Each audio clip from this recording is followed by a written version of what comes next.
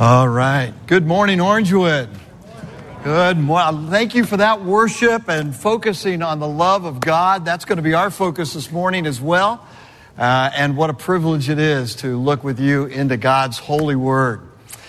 Listen, we're continuing our series in the book of Ephesians. We've been studying it since when? I don't know, Christmas? But we're continuing it here today. And if you remember, Ephesians, the book of Ephesians was written by the Apostle Paul to the church located in Ephesus, which was the fifth most important city in the Roman Empire in the first century. And it was a crucial city because it was a city where the gospel, once reached, radiated out from there to all the people in the surrounding areas. We happen to live in one of the five most important cities in Florida in the 21st century. We're important. You're important. This is an important church. This is an important city because the gospel radiates out from us as well. And as we continue our series in Ephesians, today we're going to be looking at the hinge passage in the entire book.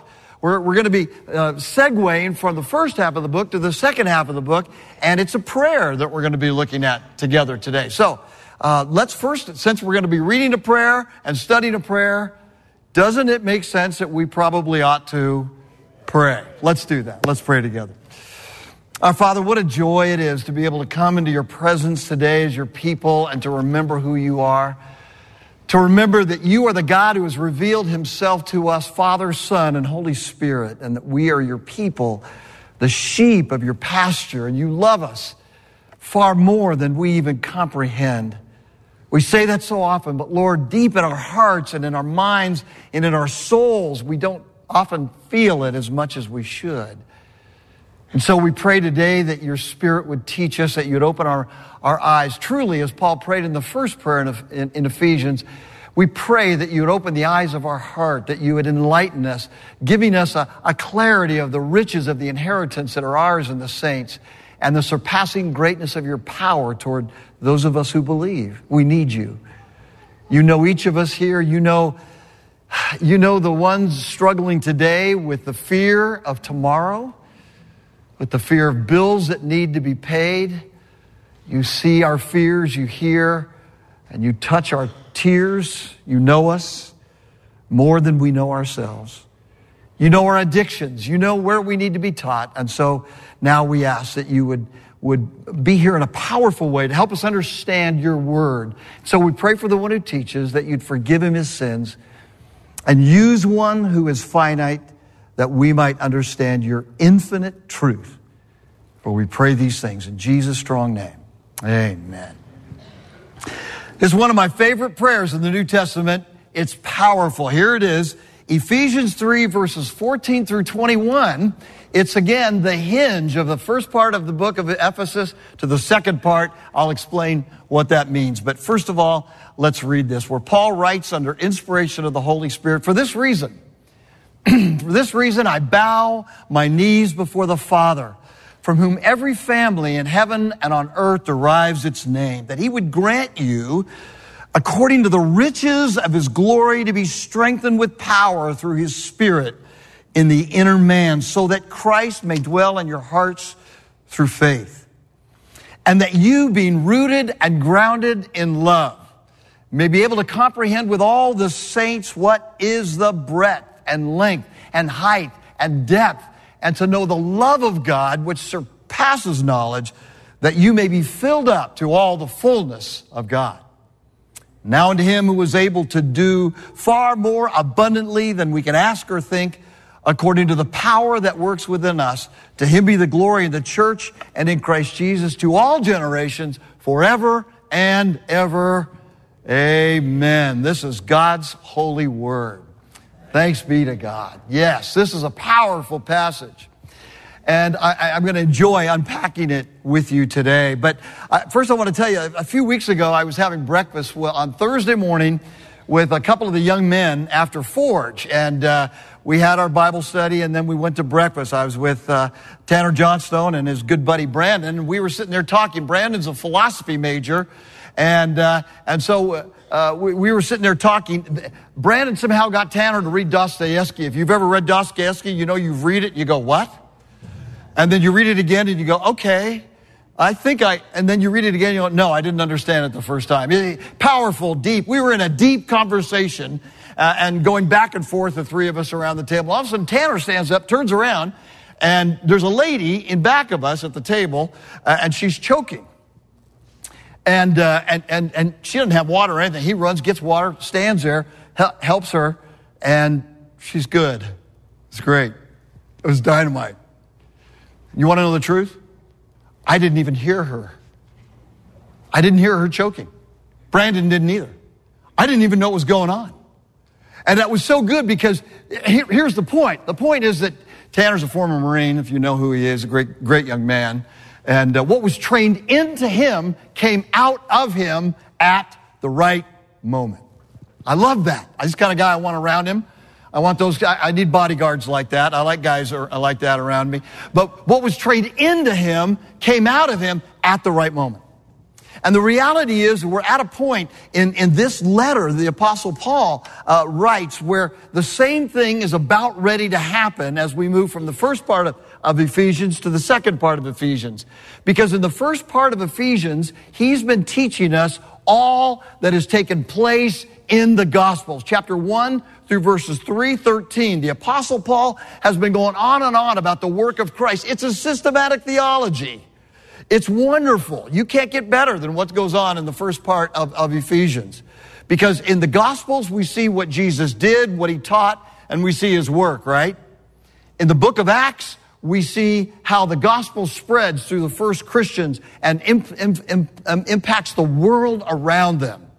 The work of the apostles. But in the epistles, what we see is how the work of Christ is unpacked at a deeper level. A lot of the new Christians had questions about their salvation.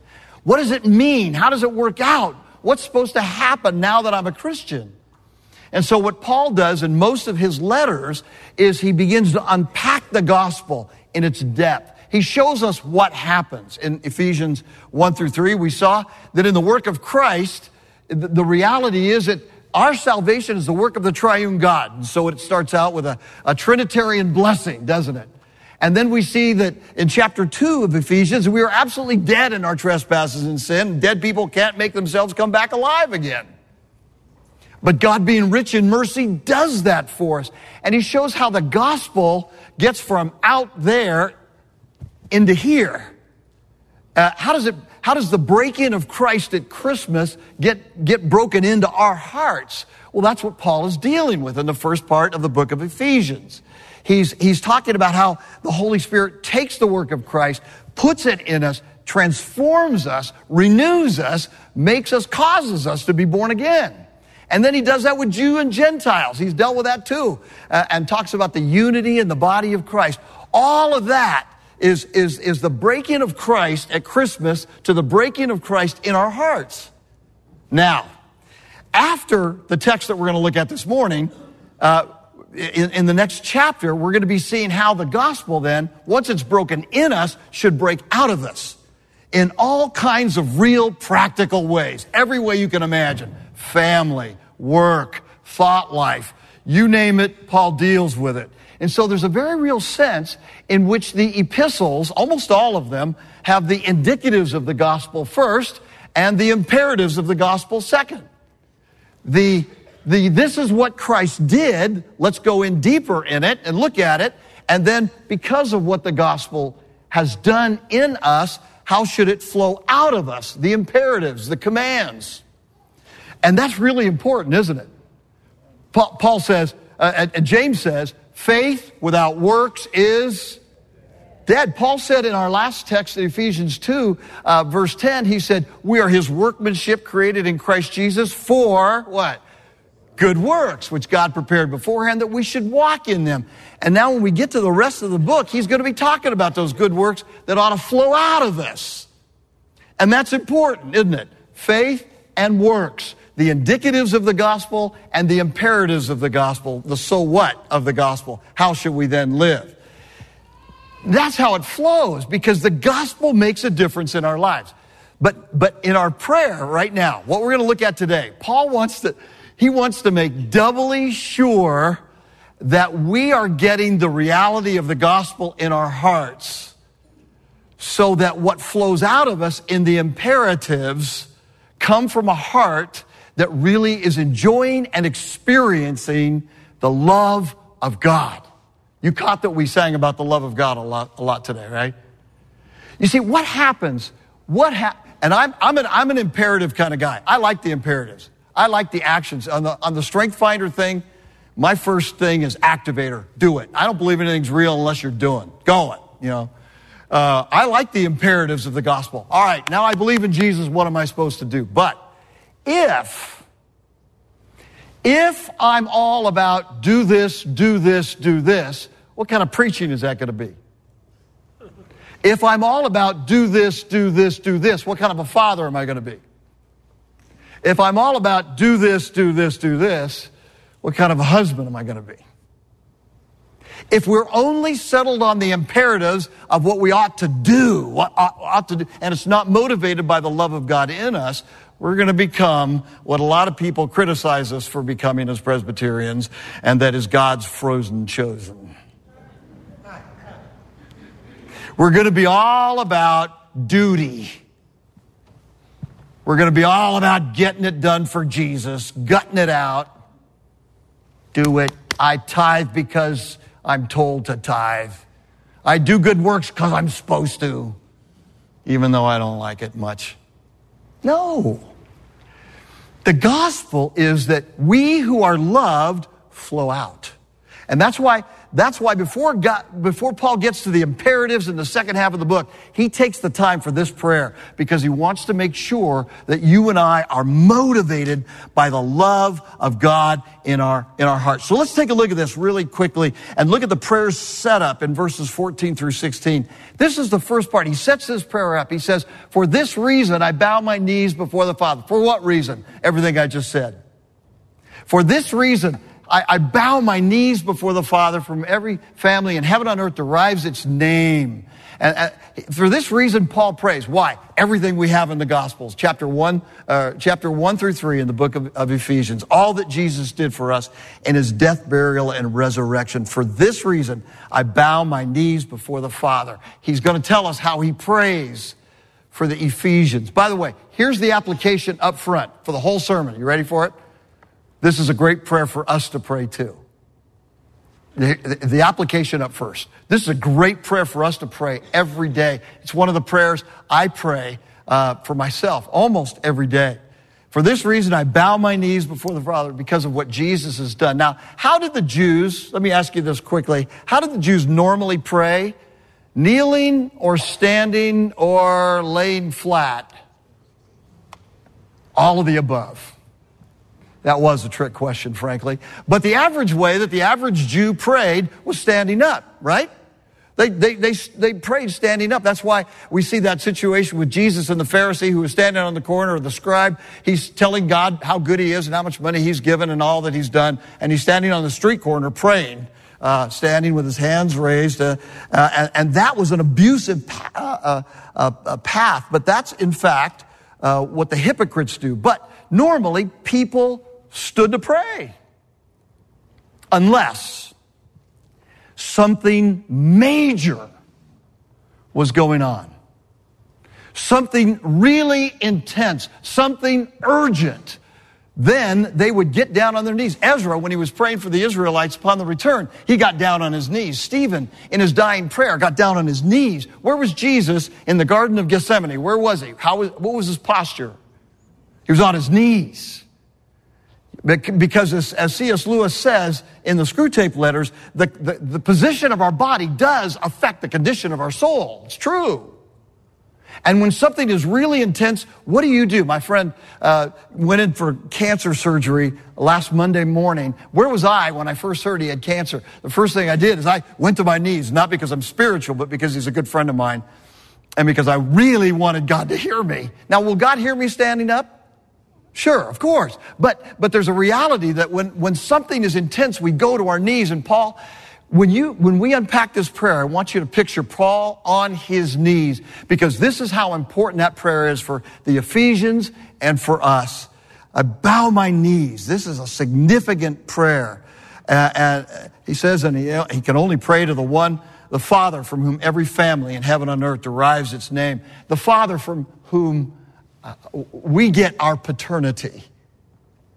Because when we accept Christ as Savior and Lord, something radical happens, doesn't it?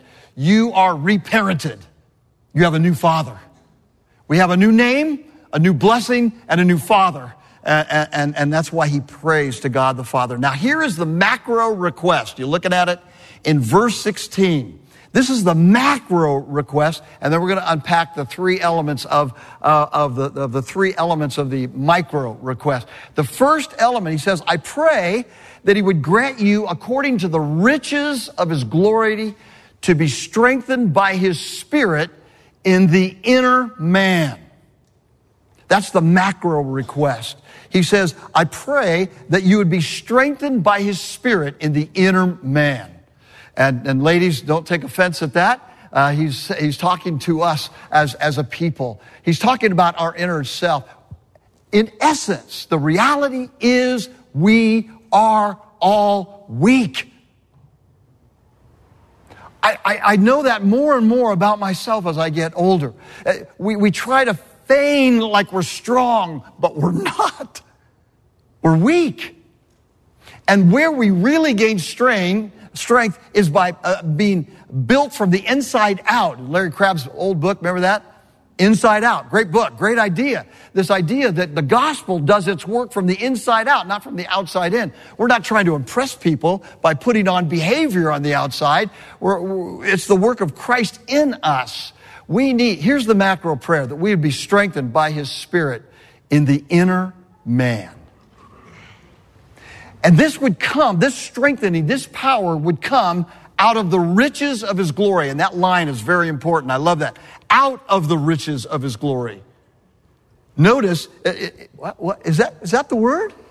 According. Oh, it's not out of. It's what?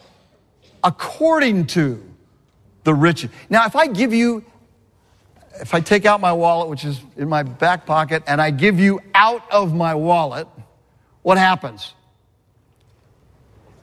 You'll be happier. Some of you. Then some of you are saying, you're a minister. No, no big deal. But the reality is, some of you but once I give it to you, it's what? It's out of my resources. Therefore diminishing my resources to give to you. And if you need some, come up afterwards. The kids are gone. They would come up right after and ask me for the bucks right away. But the word is according to the riches of his glory. It's not out of. Whenever God gives to us, he never is diminished in any way, shape, or form. He gives according to the riches of his glory. And this is such a powerful text for us to keep in mind, because as God gives, he gives and he gives and he gives, and he never is diminished in any way. Why? Because he's infinite. And so Paul's prayer here, the prayer's setup, is that we would be strengthened by his Spirit out of the riches of God's glorious nature in the inner man. Now, there's three aspects of it that are absolutely powerful. The first one, the prayer's focus. Here's the micro request. Three requests that he prays. First of all, that Jesus would remain real to us, that love would remain core to us, and that God remains the one who fills us. Let me unpack those real quickly for you, because it's just great. So he prays, first of all, that Jesus remains real to us, and that's verse 17a, so that Christ may dwell in your hearts through faith.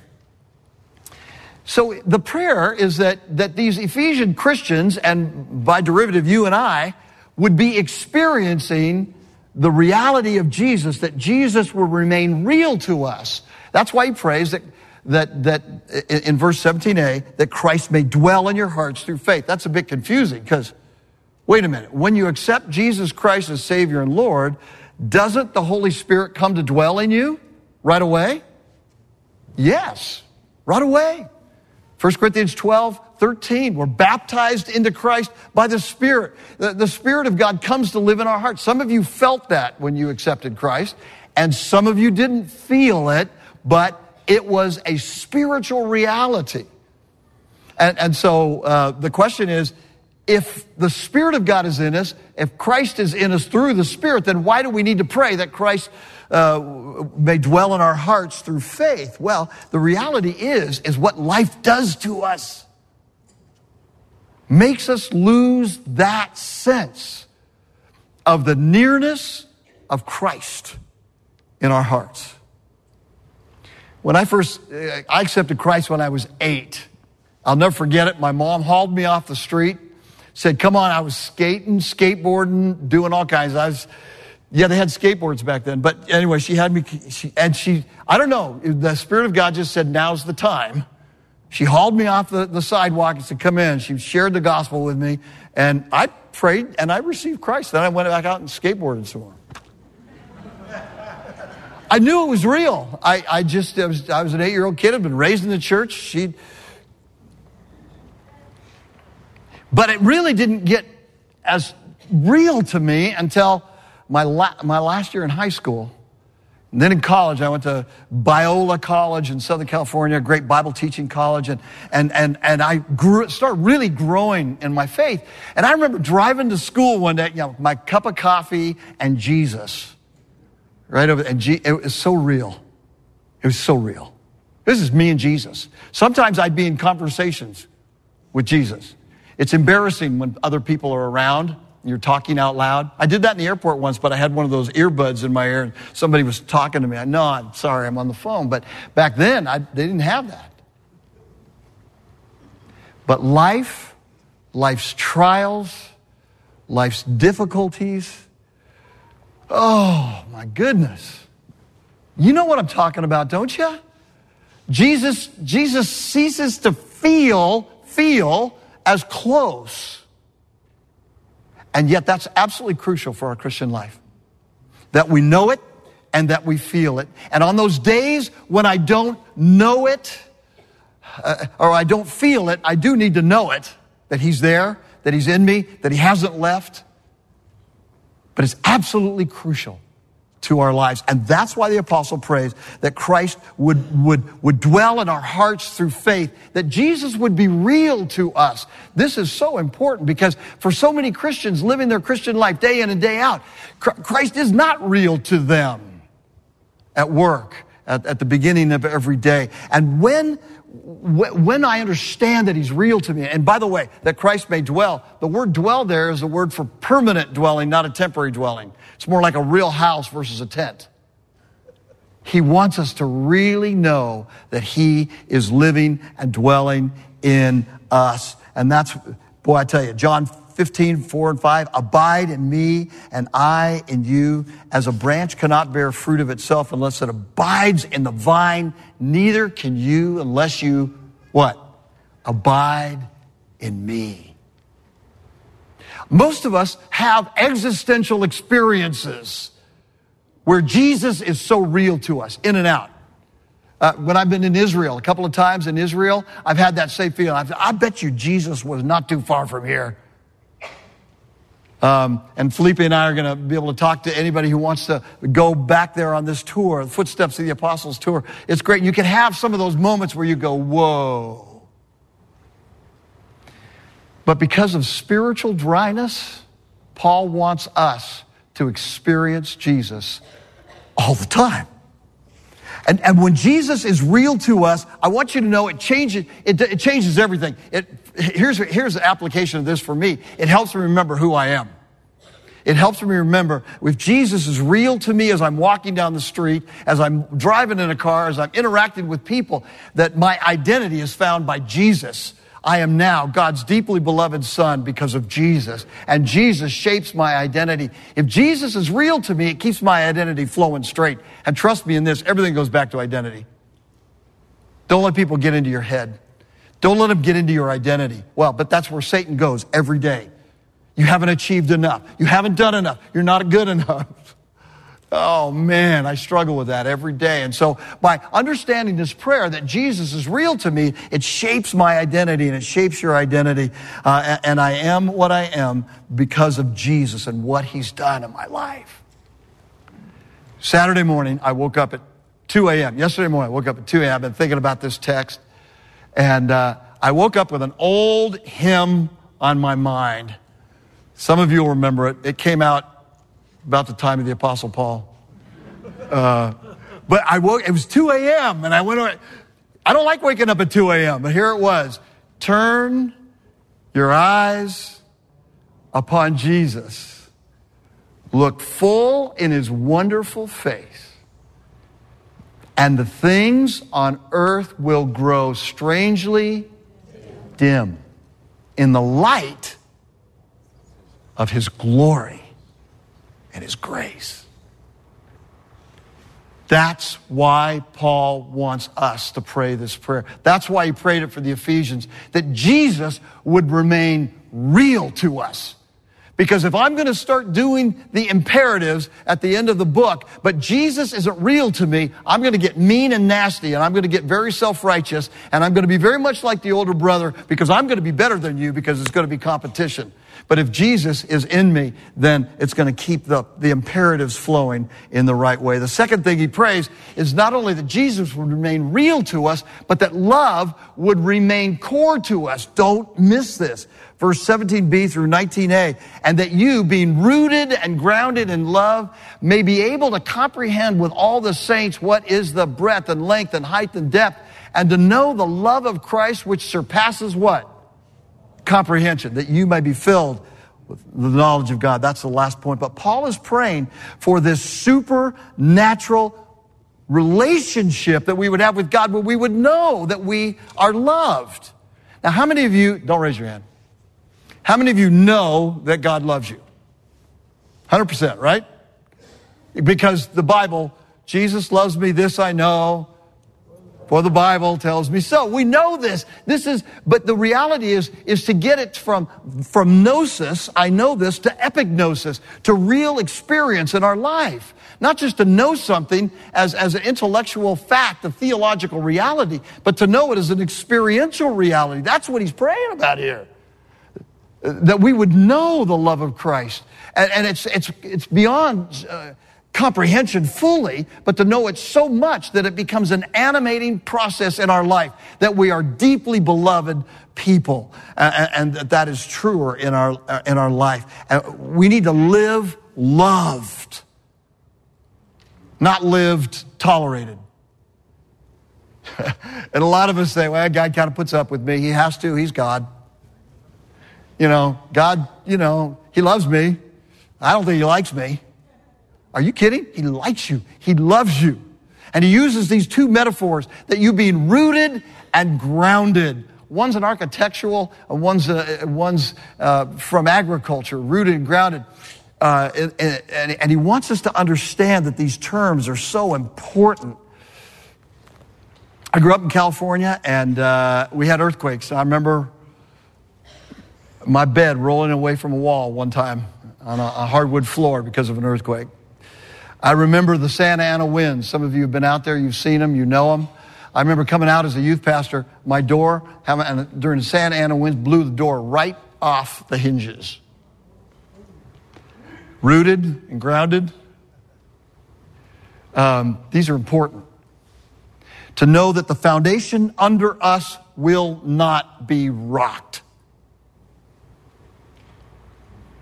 To know that God will not let you go. Cannot let you go. That he is. How do we understand that we are loved? This is a supernatural thing. I believe that a lot of the whole process of sanctification is undoing the tapes, the memories of what happened to us in the past and what people have said to us in the past and our failings of the past, undoing those so that we get the spiritual receptors of the here and now, knowing that I am a deeply beloved, redeemed son of the Most High God, and you are deeply beloved daughters of the Most High God. To know that we are deeply loved, that love would remain real to us. John 15:9. As the Father has loved me, so I have loved you. Then what's the command? Abide in my commands. Do all these things. No, he says, abide in my love. In 2 Thessalonians 3:5, may the Lord direct your hearts into the love of God and into the steadfastness of Christ. You see, this is true that we can only love once we've been loved. And the imperatives and obedience that comes out of my life in following Christ comes from being loved. I flip the Westminster Confession of Faith Shorter Catechism when it comes to my personal life's mission statement. The Shorter Catechism, question 1, is what? You remember it? What is the chief end of man? The chief end of man is to glorify God and enjoy Him forever. Biblical, great, wonderful. But I flipped it because, you see, I won't want to glorify Him unless I know that I'm loved by Him. So my chief mission in life is to enjoy God as Father and then glorify Him. Love precedes all. The work of Christ came out of love. He came because He loved. He didn't say, obey me and I will love you. Jesus saved us and revealed God's love for us, and that's what motivates us. And so it's so important for us to understand this. What does Dr. Phil say? Hurt people hurt people. So this is sort of a Dr. Philism. Loved people do what? Love God and others. So Paul prays that the love of God would be real to us. And we would understand its many dimensions as we think about our life. I've come to see that my responsibility in the morning when I get up is to remember, first and foremost, that Jesus is in me. Secondly, who I am in Jesus. And I better not go out unless I'm first loved, or I'm not going to love. I'm going to be trying to find love. Thirdly, notice what he prays. He prays that God remains the one who fills us. Verse 19b, that you may be filled up to all the what? The fullness of God. So he prays that Jesus would be made, that we be strengthened by His Spirit in the inner man so that Christ may dwell in our hearts through faith, that we be rooted and grounded in love, and that God would be the one that would fill us. That's wonderful, because what does life do? By the end of the day, by 4 or 5 in the afternoon, early evening, how do you feel? If you're like me, you feel a little bit empty, a little bit drained, not near as energized as you started out. If you're a mother, you know what I'm talking about. It happened at about noon, 10 o'clock in the morning. I don't know if you got little ones around. The reality is that life sucks life out of us. And we have to be filled to keep going. And so what we do, what we run to, are those things that will fill us. All idols, all sins are attractive things that draw me, that offer me to be filled back up. And what God is saying, listen, don't run after those things because they only lead to addictions. They only lead to self-destruction. You want to be filled up. I understand that because life takes so much out of you. But come back to me. And that's why this prayer is so important for us every day of our life, because we get thirsty, hungry, empty, and we need to be filled up. My wife has this sign on one of the walls in our house. She said, happy people are not grateful people.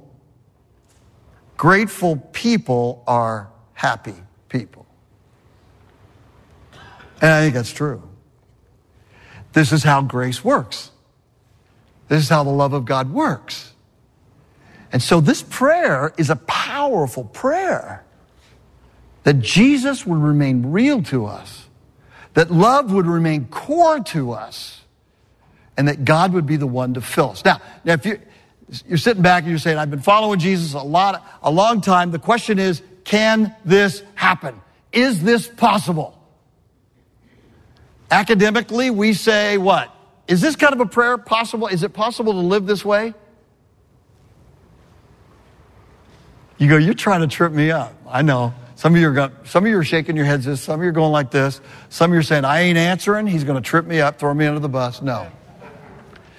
Is this possible? Okay, let me put it out there. Would Paul pray it if it wasn't possible? Yeah. Of course it's possible. Of course it's possible. And that's why he ends with these next two verses that I have used for years as a benediction until I taught it in context. Now unto him, I say this all the time. I might say it today if I remember to say it at the very end of the service. Now unto him who is able to do exceeding abundantly beyond all that we can ask or think, according to his power that is at work within us. To him be the glory in the church and in Christ Jesus forever and ever. Amen. Great benediction, isn't it? It's not just a benediction. It's the substantiation that this prayer is possible. That's what it is. And when I saw that, it changed everything. And I said, I'm going to start praying this. And this changes everything. And that's why what happened at Christmas was the great break-in. What we saw in Ephesians 1-3 was the great break-in of Christ into our hearts. What we're going to see starting next week is how the truth of Christ breaks out into commands and in good works for our everyday life. Wonderful, but it's got to be rooted and grounded in love. Now, we are able to do this. And so I encourage you to go back and read Ephesians 1-3. I encourage you to pray this prayer. And you say, how often? Well, how often do you want Jesus to feel real to you? How often do you want to come back to the love of God, that you are not only loved unconditionally, but liked as well? That's pretty amazing. How often do you want to feel that? Pray it as often as you want to feel and experience the living God in your life. This is what the true Christian life ought to be. The great theologian Karl Barth, and I need to say that he was great to some people. It wasn't great to me. I've only read a little bit of his Ephesians commentary. I haven't read his, Rod, how many books? 20 dogmatic theology. I didn't read it. I didn't even read the English version. But he wrote a lot. He was a brain. And one day somebody came to him and said, Dr. Barth, tell me, of all that great learning, of everything that you picked up, what is the most important truth that I could take away? Boil it down for me. What is it? And he looked at them and probably in German said, Jesus loves me, this I know, for the Bible tells me so. And that is the gospel. It is the root of the gospel. It is the life of gospel people. It's how he who broke in breaks out. You take it to heart. And so will I. Let's pray. Holy God, we know so much about you, but Father, dear Father, we pray that by your Spirit, you would break into our hearts. That we would know you as you want to be known. And that by your Spirit, you would give us the spiritual receptors to live our life as loved people. So energize us by your good news. So energize us by grace. So energize us by your love, that no one that we face this week can tear us away from our true identity in Christ. And we commit this time and these words to you as we pray in your strong name, Lord Jesus. Amen.